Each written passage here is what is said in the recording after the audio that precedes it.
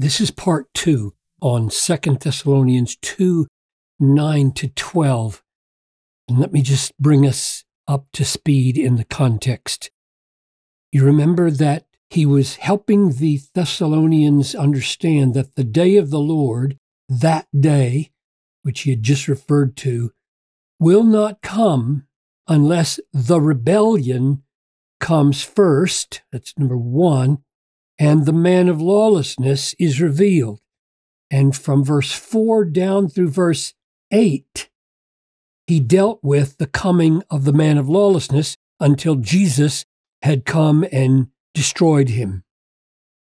Then he turns back to the coming of the lawless one is according to the working of Satan and starts to describe the situation leading up to the coming of the lawless one. And I think what he's doing is explaining this now.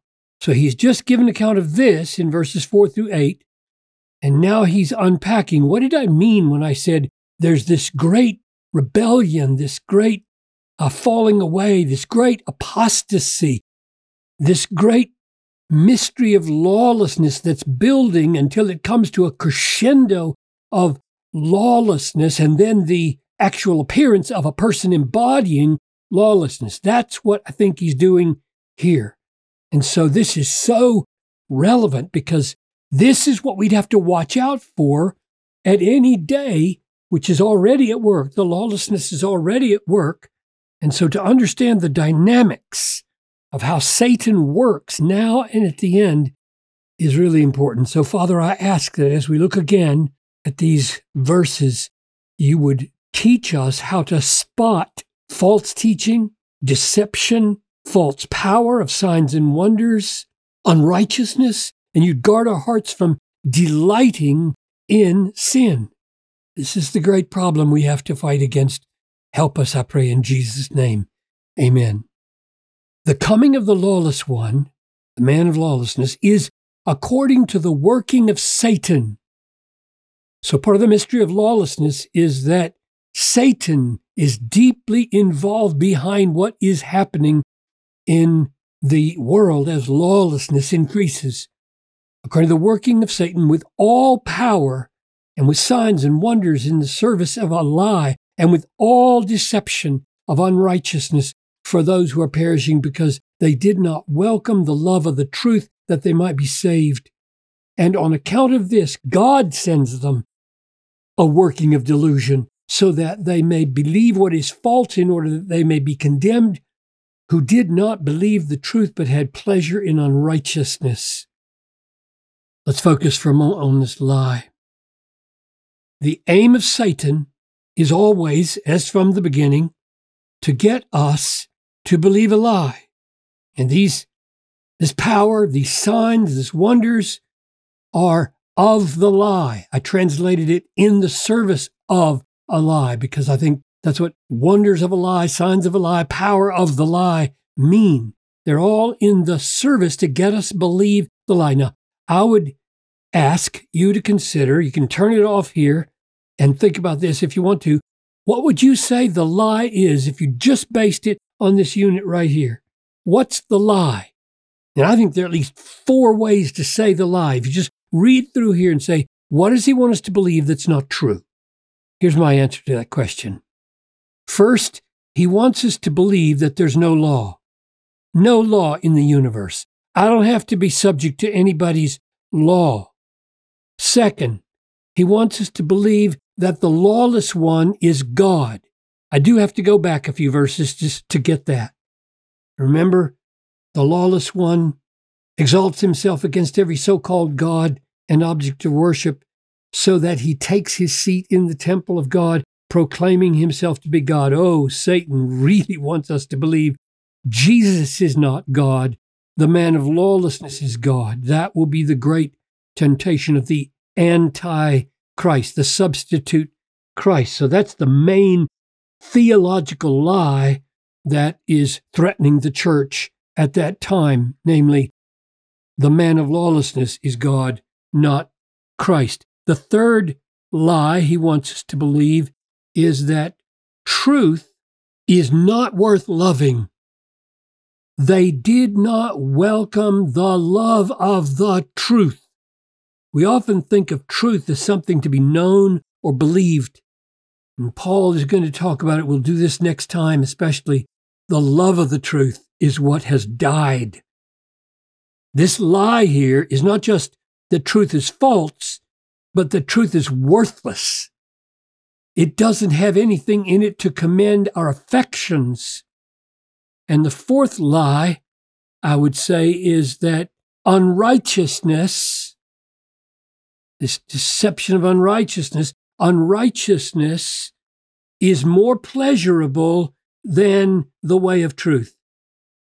Look at this. In order that all may be condemned who did not believe the truth but had pleasure in unrighteousness. So the lie is, it is so much more pleasurable than mere submission to the truth or walking in the paths of the truth. The lie is that the commands of God are not worth more than silver or gold. So those are my 4 descriptions of the lie. They all do boil down to one thing, don't they? There's a lie about what is pleasurable, a lie about what is valuable, a lie about what is theologically true, a lie about what is moral in the universe, whether there's any law or not. Satan is the arch liar in almost every way you can imagine. So we are to be on guard because all these signs, all these wonders, all this power will make lots of things look plausible in the service of that lie. Then look at the word all here. Lawless one comes in accord with the working of Satan with all power and all deception. What does all mean in those 2 phrases? Well, it's certainly not all the power in the universe because he's going to get killed. Satan's going to get thrown into the lake of fire. The man of lawlessness is going to be destroyed. They don't have all power in the sense of all the power that exists. They don't have God's power. So what does all mean? Paul uses this a lot. He talks about all grace and all power and all deception. 2 suggestions.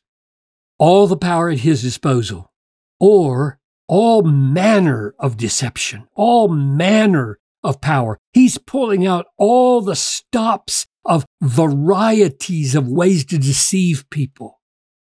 Whichever it is, or both of those, the point is you better not play with this fire.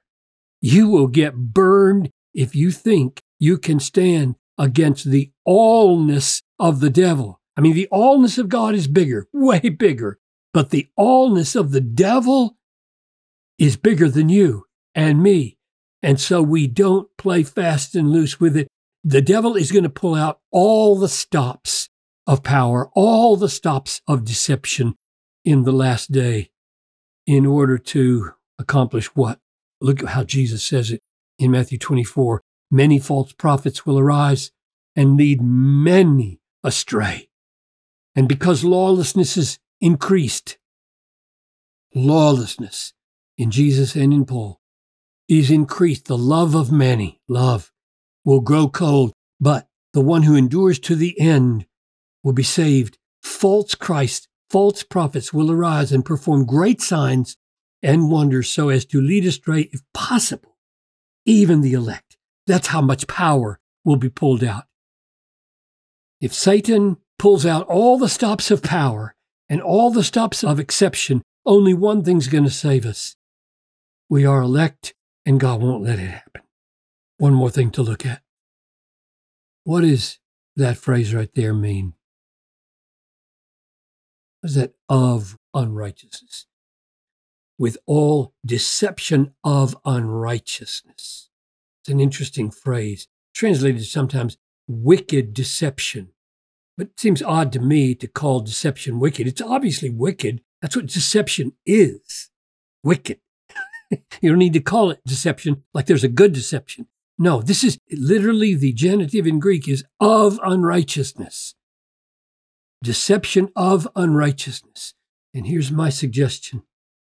Since that word is the same here I think we get a clue.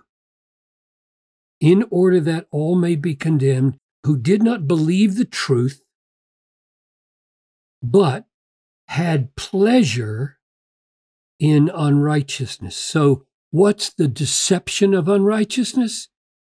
It's the deception that unrighteousness is going to make you happier. It's going to bring greater pleasure. In fact, when you think about it, deception in Paul's understanding is most deeply an issue of the affections, not most deeply an issue of the mind being tricked, but rather the valuing function of our hearts being tricked. Look at Ephesians 4. Put off your old self, Christians, which belongs to your former manner of life and is corrupt through desires of deceit. Desires of deceit. What does that mean? It means our desires have been deceived so that we love unrighteousness. We have pleasure in unrighteousness. A person that loves unrighteousness is in a state of affectional deception. So deception of unrighteousness here is that unrighteousness, by the power of Satan, is made to feel better. And that convinces the mind that it is better. And so our gut starts functioning to justify in our minds, oh, this must be a good way. The man of lawlessness and unrighteousness must be then the Christ. Now, next time we get at this issue of love of the truth. That's what we've been talking about here. Deep issues, not just of the mind, but of the capacities of the human heart to take pleasure, either in truth, by loving it, or in unrighteousness. Next time.